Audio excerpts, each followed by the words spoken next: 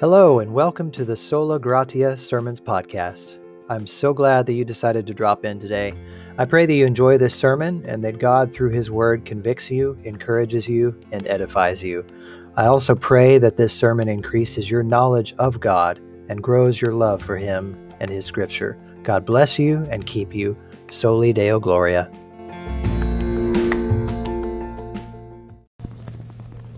In Matthew chapter 6, we will be examining the teachings of Jesus, our Lord, at the last part of the chapter there, verses 25 through 34. As you're turning there, take your time. As Dallas said, my name is Zach Costello. I come from Bartlesville, and I'm incredibly grateful to be with you all this morning.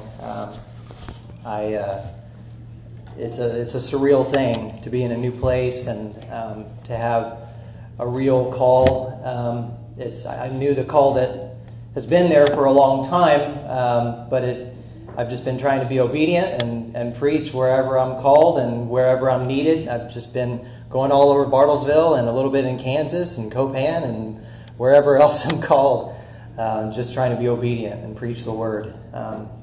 God's called me to do that, and He's given me the gifts to do that, and none of this is me. Anything good that comes out of me is Christ alone. So, I've chosen this text. It seemed appropriate to me. It seemed that it might be applicable to you all, and I pray that the Lord uses it for all of our conviction and our edification here this morning. I certainly enjoyed preparing it. It's certainly applicable to me, and speaking of anxiety and worry and things like that.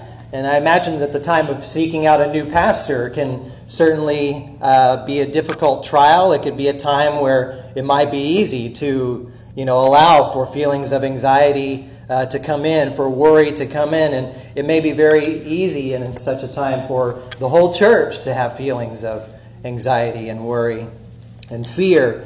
But aside from that, I'm sure we all deal with anxiety and worry in various forms. It's not ever really isolated to just one situation. We see it throughout our whole lives, right? Anxiety is common. It's part of human nature, unfortunately. It's part of the fall, I would imagine. But as believers and new creations in Christ, we are to handle anxiety and worry differently than the world. Because we have a Savior in Christ. We have a sovereign God who we know created all things by the word of His power and upholds the universe. So we're to handle anxiety and worry differently, aren't we? So in this passage, I want to examine that it teaches us three reasons, essentially, why we should obey our Lord and not be anxious. Amen? So number one, we'll see that anxiety is fruitless. It's fruitless. And number two, that anxiety is faithless. And number three, anxiety is worldly or of the world. So if you would, this is my tradition. I don't know if it's yours, but if you would, stand with me and we'll read the word together. Matthew 6, starting in verse 25, Jesus speaking, He says, "Therefore I tell you, do not be anxious about your life, what you will eat or what you will drink, nor about your body, what you will put on. Is not life more than food, and the body more than clothing? Look at the birds of the air. They neither sow nor reap nor gather into barns, and yet your heavenly Father feeds them. Are you not of more value than they? And which of you, by being anxious, can add a single hour to his span of life? And why are you anxious about clothing? Consider the lilies of the field, how they grow. They neither toil nor spin. Yet I tell you, even Solomon in all his glory was not arrayed like one of these. But if God so clothes the grass of the field, which today is alive and tomorrow is thrown into the oven, will He not much more clothe you, O you of little faith? Therefore do not be anxious, saying, what shall we eat, or what shall we drink? What shall we wear?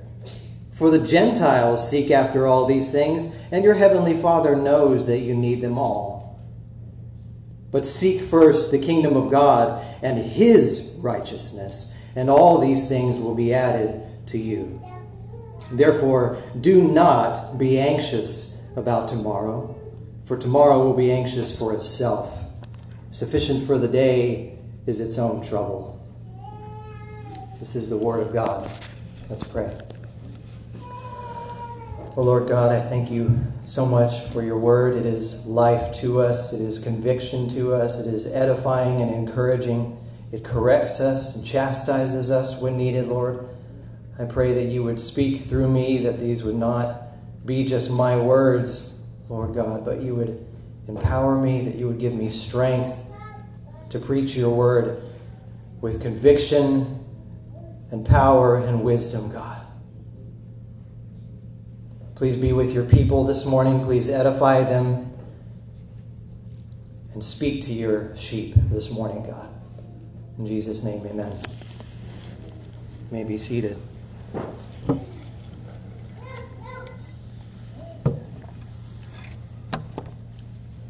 My Bible's too big for that. A little textual history and context, I think, is always helpful when we're examining these passages. And Jesus is, of course, giving instruction to his disciples, right? We see that. In fact, since chapter 5, he's been preaching what we know as the Sermon on the Mount, which I would call, of course, the greatest sermon ever preached in the history of mankind.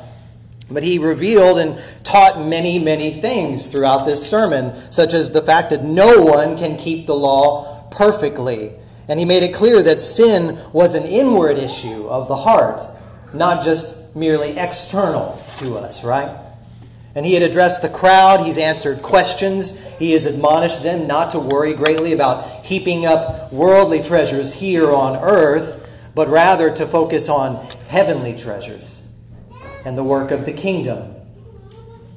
He addressed giving. He addressed the hypocrisy of the Pharisees and greediness and covetousness and fear of men versus fear of God. And after finishing all these teachings, we see at the end of chapter 7, verses 28 and 29, we read, the crowds were astonished, for he taught as one who had authority and not as their scribes. But in this passage here in Matthew 6, instead of cultivating something, we see an example of something that we would like to see a lot less of. And that's anxiety and worry and fear, right? And the parallel passage to this is Luke chapter 12, starting in 22. I'll make reference to there a couple times. But regarding anxiety and fear, in the Bible, we see at least 365 times. 365 where the word is given, do not fear. Do not fear, or fear not. We see it all throughout the Old and the New. So the Bible does take into account, and it acknowledges that anxiety is something with which all humanity struggles. We all struggle with it. It acknowledges that. And Jesus mentions, he uses this word anxious or worry in various forms 5 times throughout this passage alone. So in this context, immediately after proclaiming no one can serve 2 masters, he moves into application and some illustration, explaining the fact that as believers, we are not to be living in anxiety and worry. We're not. He says, verse 25, Therefore, do not be anxious about your life. That's super easy, right? Super easy. Just stop doing it. Stop it. Easier said than done. Amen? So with that, we come to number 1, that anxiety is fruitless. It's fruitless. The root of the word for worry or anxiety, it means to divide or to pull apart. To be divided. So when we worry and we allow ourselves to be overwhelmed with anxiety, we allow ourselves to be pulled in different directions, right? To be divided. And it causes all kinds of problems, and our lives can become debilitating because of this division in our hearts and in our minds. He mentions it 5 times in this passage alone. The main point is obvious. Do not be anxious. Don't do it. We see the same from the Apostle Paul in Philippians chapter 4, verse 6. He says, do not be anxious about anything. Again, super easy, right? Do not be anxious about anything, but in everything, by prayer and supplication with thanksgiving, let your requests be made known to God. Well, that's the remedy, isn't it? Notice these verses, they don't tell us to run from anxiety, do they? They don't tell us to ignore it, pretend like it doesn't exist, but rather the Bible points out that anxiety is fruitless and that it can add nothing to your life. Absolutely nothing. It cannot add a single hour to your life, Jesus says. Again, the Bible doesn't encourage us to deny the existence of anxiety or just try to run from it and poof, it'll be gone. The Bible doesn't say that. But rather, the exhortation is clear throughout this passage and throughout all of Scripture. And that exhortation is to bow down and to cast all your fears, all your anxieties on God Almighty. Cast your fears upon the loving sovereignty of God. And practice an intentional trusting in Him. That's why I love we did that song, Trust and Obey. Thank you for that, Kevin. The example comes often from my wife, who, if there's some crazy situation going on, and I'm worried and I'm anxious and probably angry, and what in the world is going on, and how am I going to fix this? Me. And she somberly looks at me, as the voice of the Holy Spirit, so to speak, and says, are you going to keep complaining about this, or are you going to go to your closet and pray? Yeah, okay. Yeah, you're right. 1 Peter 5, verses 6 and 7, he confirms the same. He says, humble yourselves, therefore, under the mighty hand of God, so that at the proper time He might exalt you, casting all your anxieties on Him, because, why? He cares for you. Because He cares for you. You see the connection here between humility before God and choosing not to be anxious. Our choice, our ability to cast off anxiety rests in Him, not ourselves. Right? But obviously, according to Peter, believers do struggle with anxiety, right? He's speaking to believers. That is his audience, after all. It not only affects unbelievers, anxiety, but Christians as well. Everyone is capable of worry. Everyone has anxiety. Everyone has needs. Amen? Everyone. So verse 25, Jesus addresses 3 major concerns of human life, does he not? Food, drink, and clothing. Well, why does he do this? Well, because these are 3 of the most basic needs in life. Everybody knows that you need them. Amen? We have so many concerns in our modern world, right? So many issues, but if we do not have these 3 basic needs met, all of those other needs fall by the wayside, don't they?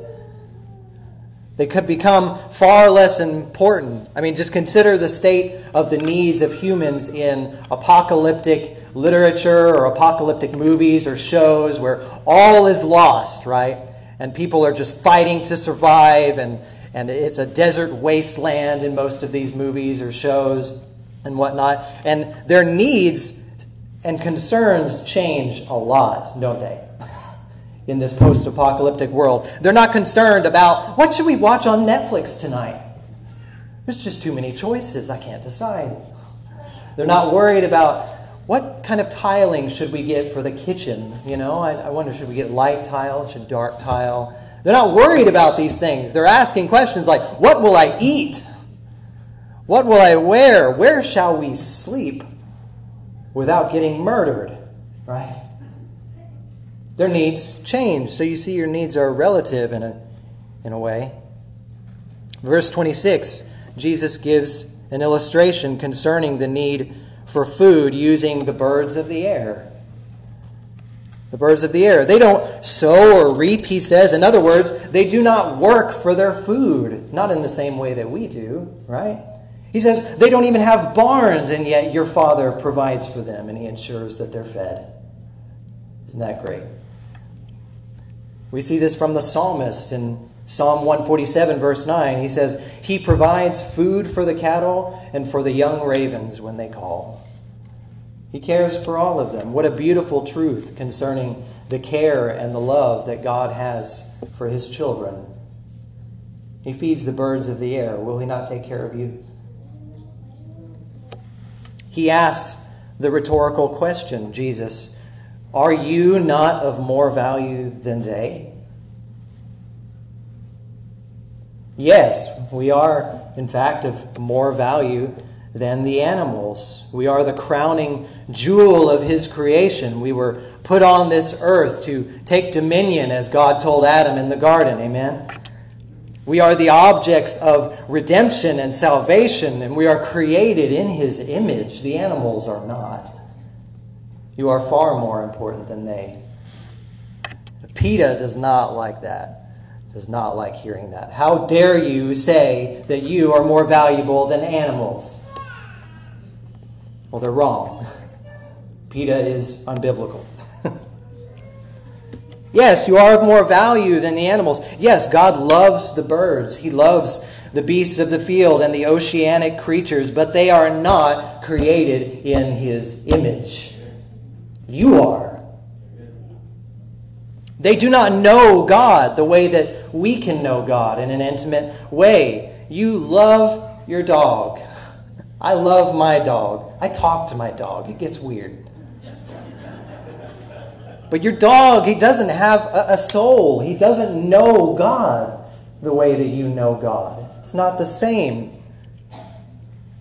You may or may not see your dog in heaven someday. Who knows? Maybe God will bless us with pets in heaven. I don't know. But the point is clear that you are of far more value to your Heavenly Father. Why are you worried? God does not say to the animals or to the beasts of the field, now your body is a temple, you pack of wolves. Make sure you glorify God with your body as you rip your prey to shreds and have dinner for the night. He doesn't say that. He says that to you, your body is the temple of the Lord, temple of the Holy Spirit. Glorify God with your body. We're not the same as animals. So Jesus then gets to the heart of why anxiety is fruitless. In verse 27, he says, by being anxious and or worrying, we cannot add anything to our life, not even a single hour to our lifespan. Job confirms the same in the Old Testament, Job 14:5, saying, since his days are determined and the number of his months is with you, and you have appointed his limits that he cannot pass. Appointed, determined, beforehand. And the psalmist, again in Psalm 139, verse 16, he says, your eyes saw my unformed substance. In your book were written, every one of them, the days that were formed for me or determined for me, when as yet there was none of them. He determines and has your whole life, your whole being in his hands. Anxiety is therefore fruitless. It adds nothing to your life. Not a single iota.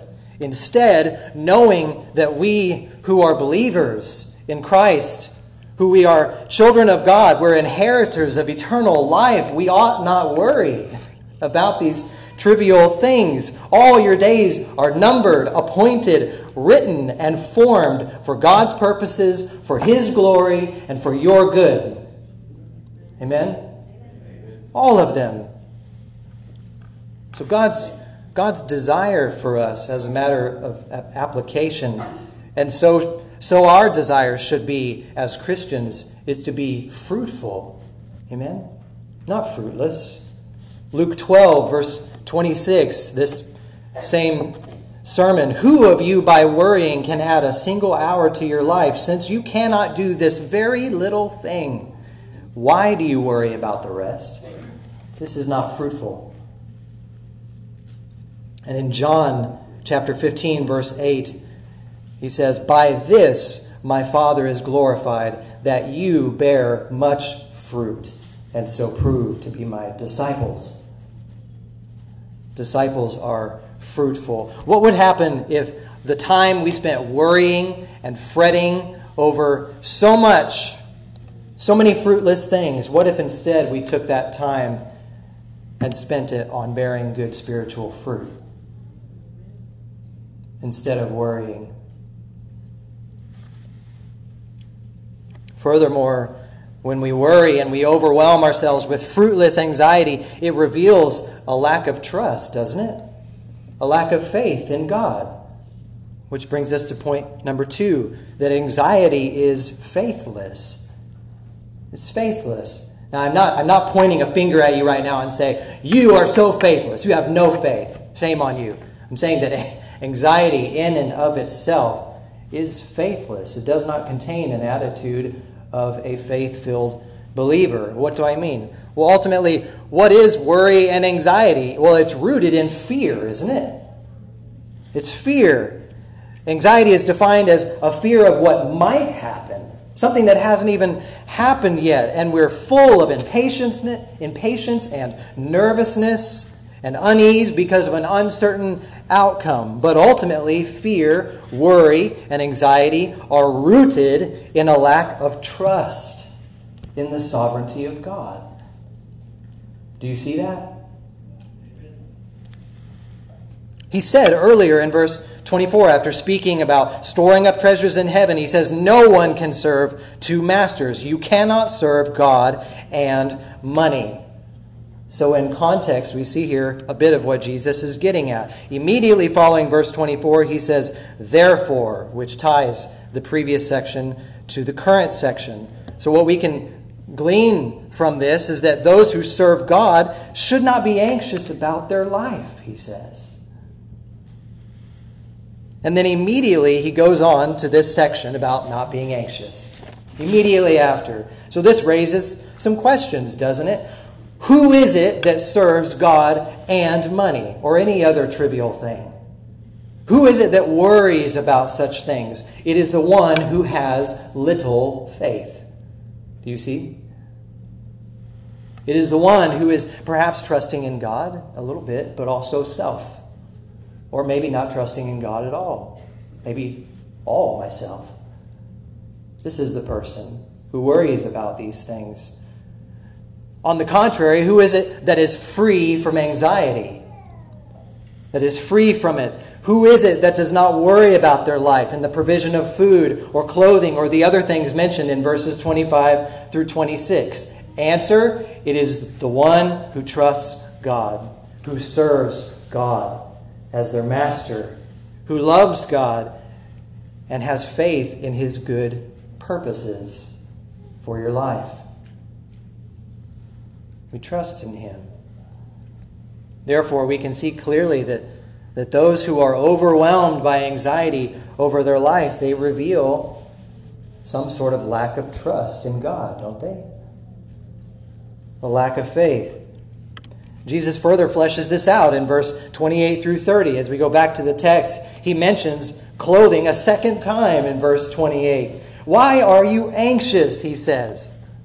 "The lilies, they grow. They're beautifully arrayed in glory, even though they don't even work for it." Doesn't it upset you? Do you know any of those people who are just so beautiful and always put together and they don't even work for it? Isn't that frustrating? They don't even work for it. Consider the short life of flowers, right? They have their short season of growth and bloom, and some only bloom in certain seasons. That always upsets me about flowers. Why in the world did we buy all these flowers? They're pretty for 2 weeks and now they're gone. You know. My wife is a beautiful gardener, and she helped change my mind on that a little bit. But God still makes these flowers beautiful. He takes care of them. So don't you think he will take care of his people as well? Are the people of God not of greater value than the flowers or the grass? These things wither and die and are good for a furnace, But the people of God, the children of God, those who are in Him, His sheep, they live on into eternity forever. Verse 29 speaks of Solomon, who wrote Proverbs 16:9, when he said, "The mind of a man plans his way, but the Lord directs or establishes or determines his steps." The Lord does. You don't. This proverb reminds us of the sovereignty of God over every aspect of your life. You can plan and worry all you want.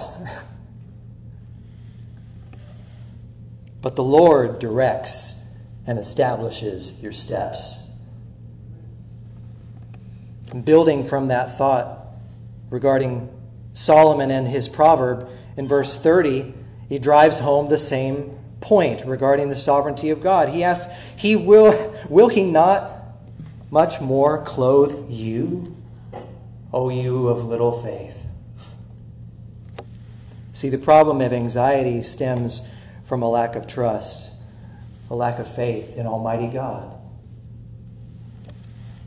This is a tough thing to think about. Ultimately, when we needlessly worry, we are, in a sense, saying, God, you cannot be trusted with this situation.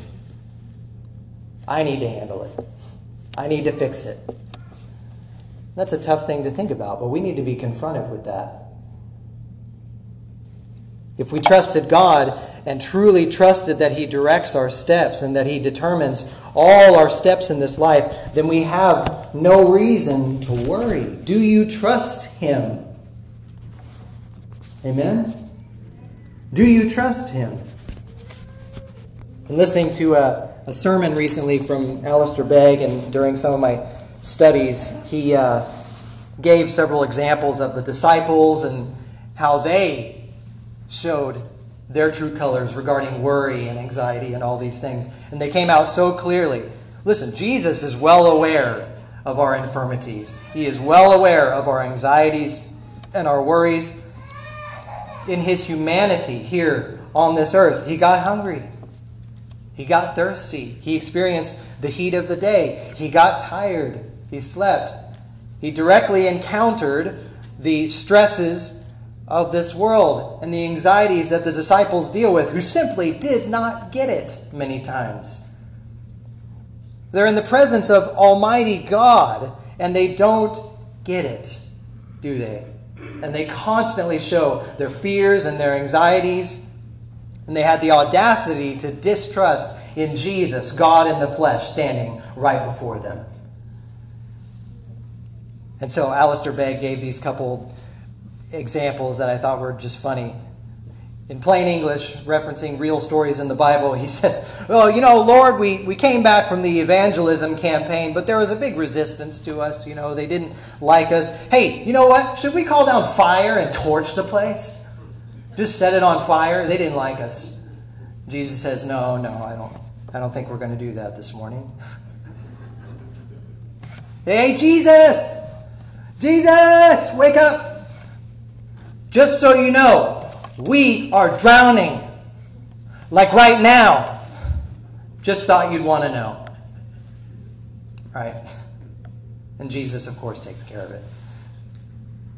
You think you're the only one that gets worried? Of course not. What a friend we have in Jesus, who is able to understand our infirmities and understand what we go through. You see, Hebrews 4:15 tells us, "For we do not have a high priest who is unable to sympathize with our weaknesses, but one who in every respect has been tempted as we are, yet without sin."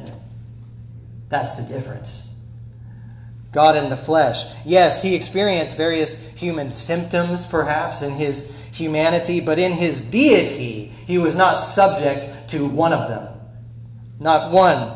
Nor did He ever sin. He never worried or had anxiety, for He was God incarnate and had been in control since He created the universe. He did not have anxiety. And that God of the universe has a purpose and a plan.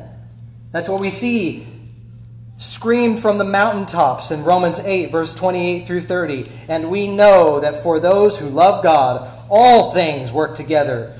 For what? For good. For good, for those who are the called according to his purpose. For those whom he foreknew, he also predestined to be conformed to the image of his Son, in order that he might be the firstborn among many brothers.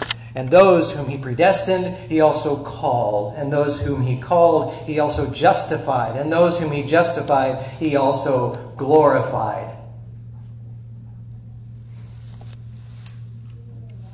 If God works all things together for his glory and for the good of the called, according to his purposes, what are you worried about? What are you worried about? He then follows up in verse 30 of Matthew chapter 6 with another therefore, meaning because God is sovereign, because he clothes the lilies and the grass of the fields, because your heavenly Father loves you and he cares for you, do not be anxious. Which brings us to our third and final point, that anxiety is worldly. Anxiety is worldly. He says in verse 31, therefore do not be anxious. Once again, this is the fourth occurrence he said it. It is clear that it shouldn't necessarily be our goal to get out of the situation that we're in and weasel our way out of it, so to speak. But we are to not worry. We should strive to get rid of the anxiety that surrounds this situation. Well, how do we do that? Trust in God. Trust in him alone. This verse 32, this is the point that we're getting at in the Greek here, where he says the Gentiles. What it refers to here is the nations. What he's talking about is those nations that do not know God. See, the book of Acts hasn't happened yet. The ministry of Paul hasn't happened yet. So he's using this word generally to speak of the nations who do not yet know him. This, of course, does not mean that Gentiles cannot be saved or that they can't come to know God. If that were the case, then all of us would be in big, big trouble.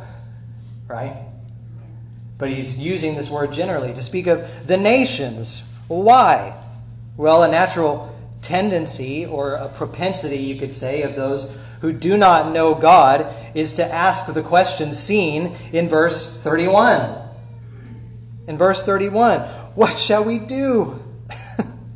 We know this is speaking of those who do not know God because verse 32 draws a contrast saying, and your heavenly Father knows that you need them all. He knows. He already knows. He knows before you even ask. We see that just earlier in this chapter. Verse 33 clarifies that he is contrasting with believers, the children of God. Why? Well, because only believers seek first the kingdom of God. Only believers desire to do that. Amen? Do you desire that? Only believers desire this. We see that in Romans 3. No one seeks after God. There is none righteous, no, not one. They have all gone astray. They've all become worthless, Paul says. There is no God seeker. But for those who know God, who have been changed by God, who have been given a new heart by God, it is those who seek first his kingdom, and they trust in God as the provider for all things. All things.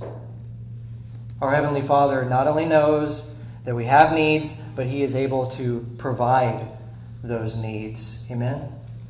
This is not to say that a Christian will never go hungry or that will never experience trials. We see that Paul mentions things like that about believers. He mentions famine and nakedness in Romans 8 towards the end of the chapter. He mentions that some are being killed all the day long, being led away as sheep to the slaughter.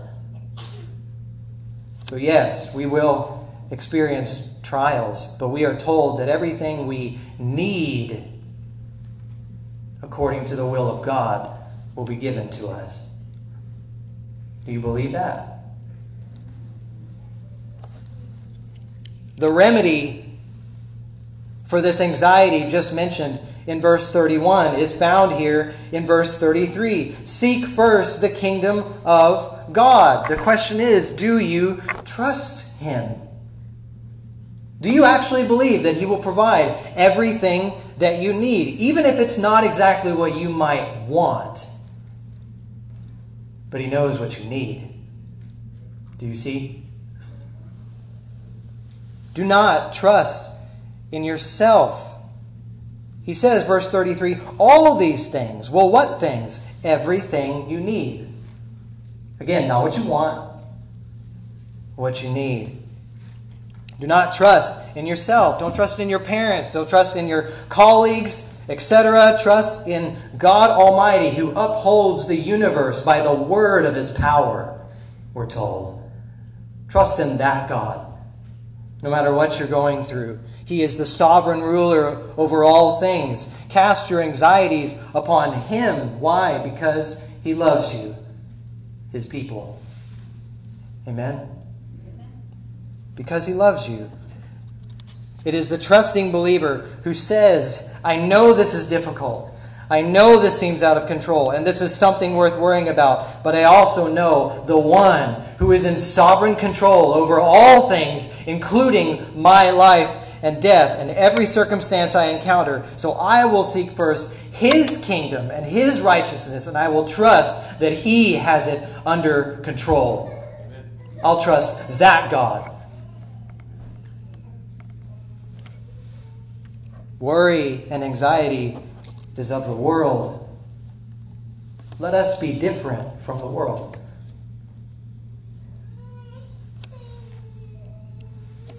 In closing here, this has been very much my own prayer, in this journey that I've been on over the past few years with preaching and teaching and studying vigorously and trying to grow in biblical and theological knowledge and all these things, seeking to be obedient and preaching wherever I can, just trying to sow into the kingdom, all while trusting God that He will lead me and place me wherever He wants me.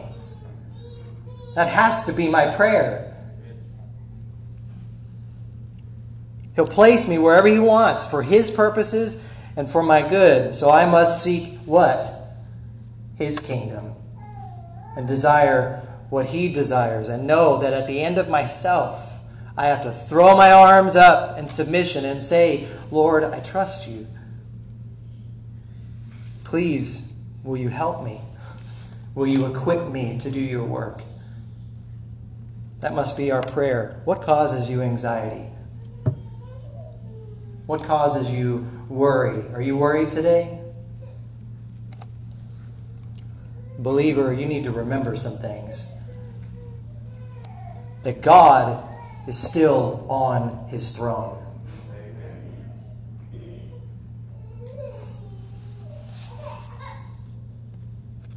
He's on His throne. He is reigning and ruling this universe exactly how He ordained to rule it.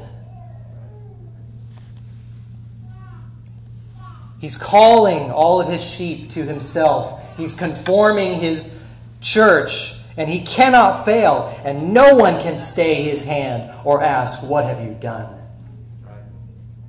That is our God. You say, but there's just so much sin and so much trouble in the world. Yes, there is. But as Abraham told us, the judge of all the earth will do what is right. He will. Do you believe that? He will. Every sin, every wicked thing will be paid for according to the holiness and righteousness of God. Every single sin will either be paid for by the sinner in an eternity in hell, or it was paid for and laid upon the back of Christ on the cross. And He drank that cup dry that the Father poured out on Him. What are you worried about? Our Lord said, no. Seek first the kingdom of God and His righteousness, and all these things will be added. Everything else will be taken care of. He's sovereign over the big things and the little things. It reminded me of a story of a great preacher. I don't specifically remember where this quote came from. I'll just attribute it to Spurgeon because he's a quote machine. I'm assuming it came from him. But story of a great preacher where a woman approached him after his sermon and she asked him, "Preacher, should I just pray to God about the big things or also the small things?" And he responded and gave her a good smile and he said, "My dear woman, to God, all your problems are small." What are you worried about? I love the way Jesus finishes up this teaching on anxiety in the parallel, Luke 12, that I mentioned. In verse 32, he says, "Fear not, little flock." Isn't that beautiful? Just the words of the Good Shepherd. "Fear not, little flock, for it is your Father's good pleasure to give you the kingdom." Do you trust in God Almighty today? Do you know Him? Because what you need to not forget, and this is the last thing I'll say, that your greatest need, if you are in Christ, has already been taken care of. Your greatest need is to be forgiven of your sin and to be justified before a holy God. Do you trust and believe in the sovereign God who condescended and took on flesh? He lived a perfect life and fulfilled the whole law. He became a curse and died the death that I should have died, and He rose victoriously on the third day. Do we trust that He will save all His people? Do you trust that if you are in Him, there is therefore now no condemnation for you? What are you worried about today? Cast your cares and anxieties upon Him. Trust in Christ alone to save you, not yourself. It will be the best thing you can do with any of your troubles. And if you need to talk to somebody about that today, I'll be here. And Bill will be here. I'd love to talk to you about that, about this God and your need for Him. Let's pray. Oh Lord God, we are so humbled by your word. It is life to us. It is overwhelming to us as we stand in awe of who you are. Let us remember your sovereignty, God, that you will accomplish your purposes, that you are working out all your good pleasure in us and through us for your glory and for our good. Help us not to worry, O God. Let us trust in you. Let us never forget what you've done for us and what you accomplished on that cross for all of your sheep. In Jesus' name, amen.